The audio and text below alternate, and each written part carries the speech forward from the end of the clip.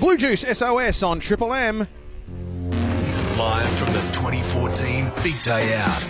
Hi, this is Mike McCready from Pearl Jam. This is Will from the Arcade Fire. Kevin from Tame Impala. Backstage with some of the biggest names in rock. A man built for the job. Ladies and gentlemen, Here's Higgo. Live from the Big Day Out 2014 Flemington Racecourse, Higgo and Rosie and the guys from Bluejuice, Jake and Stav. Thank you. Woo, woo, woo. And it begins. Oh, no. Straight off the bat.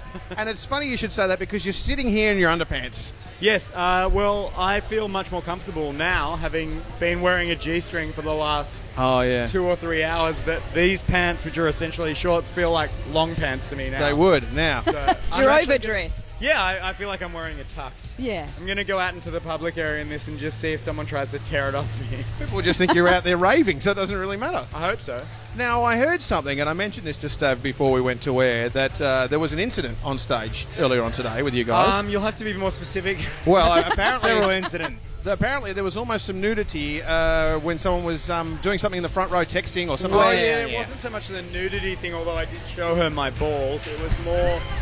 So that's By was just accident? a defense I like that. mechanism. That doesn't count as nudity. No, it was like a fish flashes their eye spots at a larger fish. The balls were a white flag of sorts. No, it was... No, well, I wasn't surrendering. Are you kidding? Oh, it was a No, show it wasn't of aggressive. strength. It was a show of force. It was like, we are bigger than you will ever. Look at these balls. My Enormous. huge nuts. So let's talk about the new stuff that you got coming out. Sure. Stav, you were saying that you're kind of in singles land at the moment. Yeah. So SOS. No, You got another one on the way. yeah, there's like no albums anymore. Singles only club.